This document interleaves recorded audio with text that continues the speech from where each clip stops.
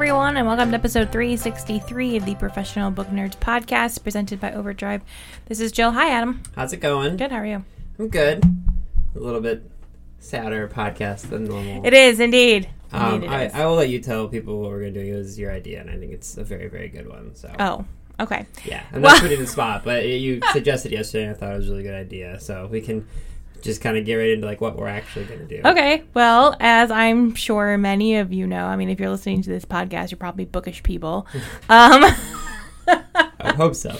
Hope so. So as you may know, Toni Morrison died this week, which is very, very sad. And for those you may know that. What you may not know is she's actually from the Cleveland area. She was born in Lorain, Ohio, which is not too far from here. And so I thought it might be a good idea just to kind of talk about Toni Morrison. Yeah, you mentioned Lorain. That's where I grew up, which I know I've mentioned a few times on the podcast. And when I grew up there, it was a very culturally diverse city. In fact, the Lorain tag is the international city, which makes me laugh a little bit. But there's it's right on the lake, and there was a steel factory there for a while, which is why a lot of immigrants came there. But when Toni grew up there, it was a predominantly white area, and then she ended up going to Howard University, and so she talked a lot about how that kind of like opened her eyes, realizing how much racism was integrated into her younger life. She just never really realized it when she was growing up, being surrounded by so many Caucasian people. And then when she went to Howard University, which is a traditionally African-American college, she sort of recognized it. So yeah, I agree. Even if she hadn't been from my hometown, I think we would be probably talking about it today. But being from Northeast Ohio also has that kind of very close to heart type of a thing. So we didn't really talk about before we started recording like what we actually wanted to talk about. Nope, making this up as we go along. But I mean, I have lots of thoughts on what she meant. But do you have like a favorite Toni Morrison book, or I'll kind of let you sort of go wherever you want to go with it to start. I think the first Toni Morrison book I read was The Bluest Eye, which is just so good. Yeah. That was her first book she ever wrote and ever had published. Mm-hmm. And I believe she was 40 years old. She was 39. 39 when she first was published. Yeah, I had a thing on Twitter where she published her first book at 39, and then she went on to become a Pulitzer Prize winning author and Titan of American literature. So let that. Yeah, it gives me. I mean, that says a lot. Yeah. Yeah, it gives me comfort as a 33-year-old trying to write his first book, being like, oh, okay, well, no aspirations of being like Toni Morrison. Well, I mean, yeah, that's the flip side. Yeah, mainly. There's no guarantee you're going to be Toni Morrison level, but just be aware that if you have not published yet and you are in your late 30s, that is okay. Yeah, in fact, if we're being honest, I think it's substantially more likely that none of us will be Toni Morrison. Correct. But no, yeah, The Bluest Eye, she talked a lot about when she released that, and talking about how, like I said, like she didn't really realize what was surrounding her and like her upbringing until she was outside of it. And then, she kind of realized there was never any books about like the really pure, horrible things that racism can do to a young African-American woman, and trying to like cope with how society views you. And the thing I really loved about it, and it's actually one of the reasons that I know it's been challenged and put on the like banned books list by so many different places, is because it's about a young female, but there's so many adult themes in it, and there's rape and there's death and there's all sorts of stuff in it, but it's also a very important book for younger people to read. Were there like things about the book that you like remember or take away, or like things that stood out for you?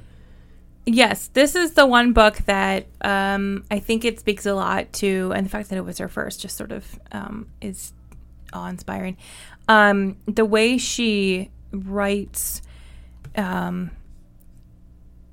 these really, really horrific scenes, and yet even in them, there is a skill to the craft of her writing. As you mentioned, there's, rape that happens in it, and it's just the way she writes and describes that scene is just on a skill level as a writer is just incredible. And so she doesn't shy away from these topics, but she does it in a way where you're just like, okay, she's a really good writer, regardless of what she's writing about. I mean, so that says a lot that she's not afraid to just like go at it with these topics. And yeah, so. She also does this thing, if people have never read it, that the chapter titles are like fragments of those like the Dick and Jane books that were kind of like not grammar books. What am I trying to like? Just like the little kids' books. Yeah. Like the like early readers type things. Early readers, as I was trying to figure out.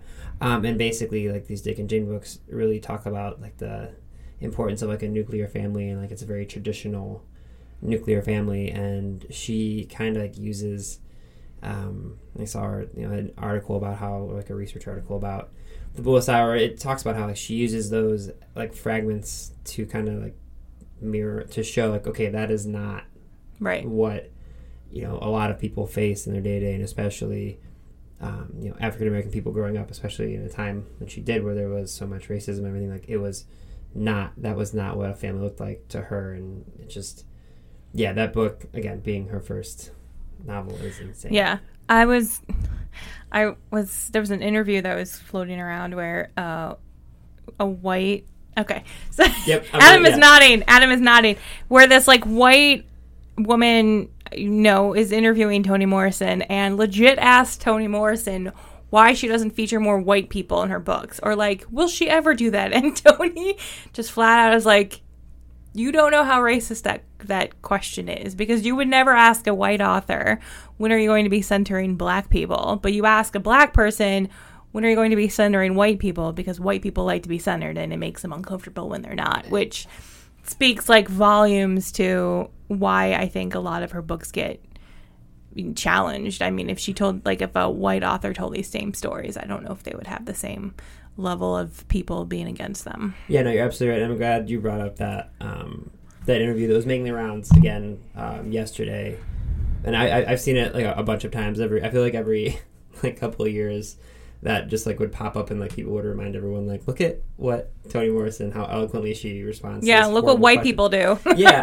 and she said, like, she even went on after that interview to talk about that even more, where she she basically said, like, you can say that what I write is regional, but like you would never, like you said, you would never ask a Russian writer who's writing about Russian experiences in Russian for Russian people, why aren't you putting more Americans in there? And she was like, she basically said, she's like, I would say that Faulkner basically wrote just like regional books, and those regional books were globally read, and I think that was basically her point, like for most of her life. She was like, she was writing African American stories with African American characters for African American readers, and I think it just speaks volumes, like to what you said about how she can write, that she didn't just mean the world to African American readers. She we're two Caucasian people talking about how important her prose was to us and to everyone. And like I think that was like kind of her point the whole time, is like she wasn't writing books that white people should not read or shouldn't be able to relate to, but her point was like, you should be able to read these books about people who don't look like you. But I also think it's a lot of, these books aren't for you. Like, I feel like she probably doesn't care. I mean, you know what I mean? Like, the books weren't for people like us. So the fact that we read them is great, but that wasn't her intention. Yeah. She was writing these books for black people. Well, yeah, I mean, like, thinking about Beloved, which is another one of her, like, wildly famous, and I think for Beloved she won I want to say a Pulitzer or a National Book Award. She won like one of the major awards for it. I mean, it's at its core, like, it's about, she basically found this story when she was working at Penguin Random House. She was an editor for Penguin Random House which is awesome. And she used that platform to, bring to light a lot of African American authors who might not have had attention. But Beloved, while she was doing this editing, she found this story about this former slave who had tried to murder her children. And when they discovered her, they assumed she was crazy, and they found her to be she was of sound mind, and she, there was nothing mentally wrong with her other than the fact that she thought she was worried about going back into slavery, and in her mind she was I would rather have my kids not be alive than to have to go through what I went through as a slave. And like you said, that's not a story that any white person in America could relate to, even having generations of family going back. That's not an experience we ever had. Whereas Toni Morrison's, one of her grandparents was a slave. Which is insane to think about it in 2019, that's still around. But I think you're right. She wasn't writing books for us. She was not writing books for us. No. I can guarantee it. She was not writing books for us. Right. But at the same time, they're still so powerful and impactful. No, agreed. Yes. But I think we have to acknowledge they were not written for white people. Oh, 100%. Yeah, no, I completely agree. But I do think, so she'd worked at Penguin Random House and as an editor and was reading these books, and I think she, saw it as an opportunity that there are books. That quote, if you want a book, I'm going to butcher it off the top of my head right now, but if you want to basically write the book you want to read, yeah. If apologies, I do not have that exact quote pulled up in front of me. I literally quote tweeted it myself yesterday, and I would get it wrong too. It's something about if there's a book you want to read and you're not seeing in the world, go write it. And there's the other one that I think you might have shared it yesterday about if you want to fly, you have to get rid of the shit that's weighing you down. Yes. And I think she used her writing to do that a lot, where she would write out all of the things that were maybe holding down her spirit and her emotions, and then would use that to become. I saw there was I had this conversation with Oprah. She was very good friends with Oprah. Which is one of my favorite. Anyone who's really good friends with Oprah, it's right. It's having Oprah call you up and talk to you. But Oprah was hugely inspired by Toni Morrison, and one of the things that she told Oprah was, when I write, one of the reasons that I do it is because that's a world that I create, and no one can tell me anything about my characters. They're my characters. I've created them. And she said, she was I think everyone needs that. And she's and it doesn't have to be writing. Yours could be gardening, where, those plants are yours and you get to decide where they go. Or it could be cooking, or it could be, she said, it could be computer programming, which that was pretty funny. So it was in the early 90s, I think she talked about it with Oprah. But, and I think a really kind of wonderful irony is her books were that for so many people. They were that space where they didn't have to be told what to think, and a lot of African American readers, they were able to see themselves and their histories in these books. Agreed. Yeah. She also talked a lot about the various kinds of love, and in fact, one of her last books was titled Love, and talked about how she didn't realize it at the time, but she looking back at her own works, she was thinking through the various kinds of love that family members and different types of families go through. She was saying how, it depending on your situation, she said her grandparents were just, their type of love was staying alive and surviving for her parents so that they could have a home that existed. And then her parents, for her, they were, their love was, giving them, working as hard as they could to save up money to have Toni have a better life if she wanted to go to college and things like that. And then she talked about her children, her type of quote-unquote love was giving them the freedom to make their own decisions. And she has these two sons who, one of them actually wrote children's books with her. And she thinks she's looking at all of her different books and all she thinks they all represent different types of how people love each other. And so, yeah, she's an awesome lady. So we didn't really have a plan for this. So we did not have a plan for this. Yeah. I just felt we should acknowledge. Absolutely. Are there have some of her other books? Have you read some of her other books? I know there's so many. I have read Beloved, which was the one that did. Yeah, that was the one that won the Pulitzer Prize. Mm-hmm.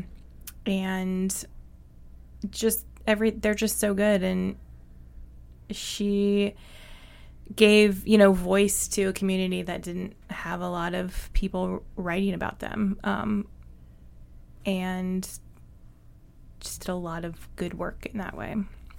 Yeah, and she talked about how she obviously had, she was a prolific writer in the sense that she had, I think there's 10 novels.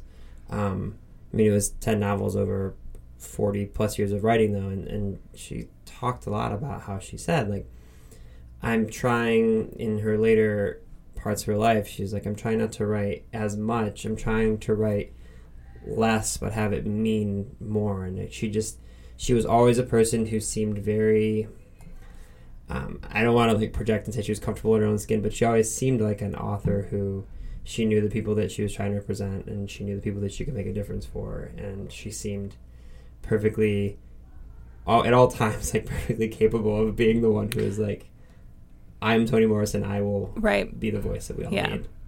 So something else that she did that I really loved is to talk about a lot of her books, they dealt with the experience of slavery and racism, and being able to, she created these stories for, her generation and generations after of African American readers that, were able to better understand some of the stories that she was telling and the places that they came from. And then she kind of did something similar with the children's literature that she wrote with her son, Slade Morrison, where they basically rewrote all the fables, but they did it in a way that they made it more modern and relatable to kind of this day and age. And so they made a lot of the stories fun and up to date with with the way that people looked and the way they dressed and the way they spoke, and still kept kind of the same fables and lessons in there. There's the fable about a snake who is poisonous, and basically there's, I can't remember the whole thing, but it's basically he's like, it's my nature to bite you, Right. And they kind of redid that, and it was kind of this using those same stories where it's like, are you going to blame me for the way that I am? This is my nature to do these types of things. But she literally wrote 5 different collections of these, and again, I think that was something that she was always able to do, is either whether it was her own works where she was creating these gargantuan stories and making them relatable, and even the children's books, making them so you could understand them. And right. She wrote a lot of nonfiction too, which is also important. She has actually just this year came out with a new collection of essays called The Source of Self-Regard, Essays, Speeches, and Meditations. So yeah, she wrote a lot of nonfiction pieces as well on stuff related to race and gender and power and all of that. Yeah, she had a lot of thoughts, and she shared them on politics and feminism and all sorts of stuff. She also, I didn't even know this until I started looking up stuff. She wrote the libretto for an opera. Did you know this? I did not know that. Okay, so it's called Margaret Garner, and it's an opera that was 2 acts, and it kind of loosely follows the actual events of Margaret Garner, and it I think it has a lot to do. Yeah, it's basically Margaret Garner's story was the inspiration behind Beloved. So it's almost like an opera version of Beloved. Yeah, and it's one of the very few operas written about the African American experience. And then it's been related to George Gershwin's Porgy and Bess, which is very, very famous as well. But yeah, I didn't know that she actually kind of took her work and was able to help turn into another sort of version. So, I learned something new today. Yeah, I didn't know that. Yeah. So those are just our just a few of our thoughts. There will be other people who will definitely have much more eloquent thoughts about Toni Morrison, but being that she played such a pivotal role in literature of the last century, really. There will never be another Toni Morrison, but I just wanted to kind of share our thoughts really briefly. If you haven't ever read any of her stuff, Bluest Eye is a great place to start. Song of Solomon, Beloved, love really any of her stuff, but Blue SI is probably a really good place to start, and you can kind of see where she goes from there with her career. But yeah, anything else that you had? Any other thoughts? No. Okay. All right. Well, I hope you guys enjoyed this a little bit shorter, a little bit more somber episode of the Professional Book Nerds podcast. Readers can sample and borrow the titles mentioned in today's episode from Overdrive.com, and our library friends can purchase these titles in Marketplace. Professional Book Nerds is proud to be an Evergreen Podcast signature program. To learn about other Evergreen podcasts, visit evergreenpodcasts.com. Our podcast is produced, recorded, and edited by Adam Sokol and Jill Grunewald, and presented by Rakuten Overdrive. For more information, visit professionalbooknerds.com.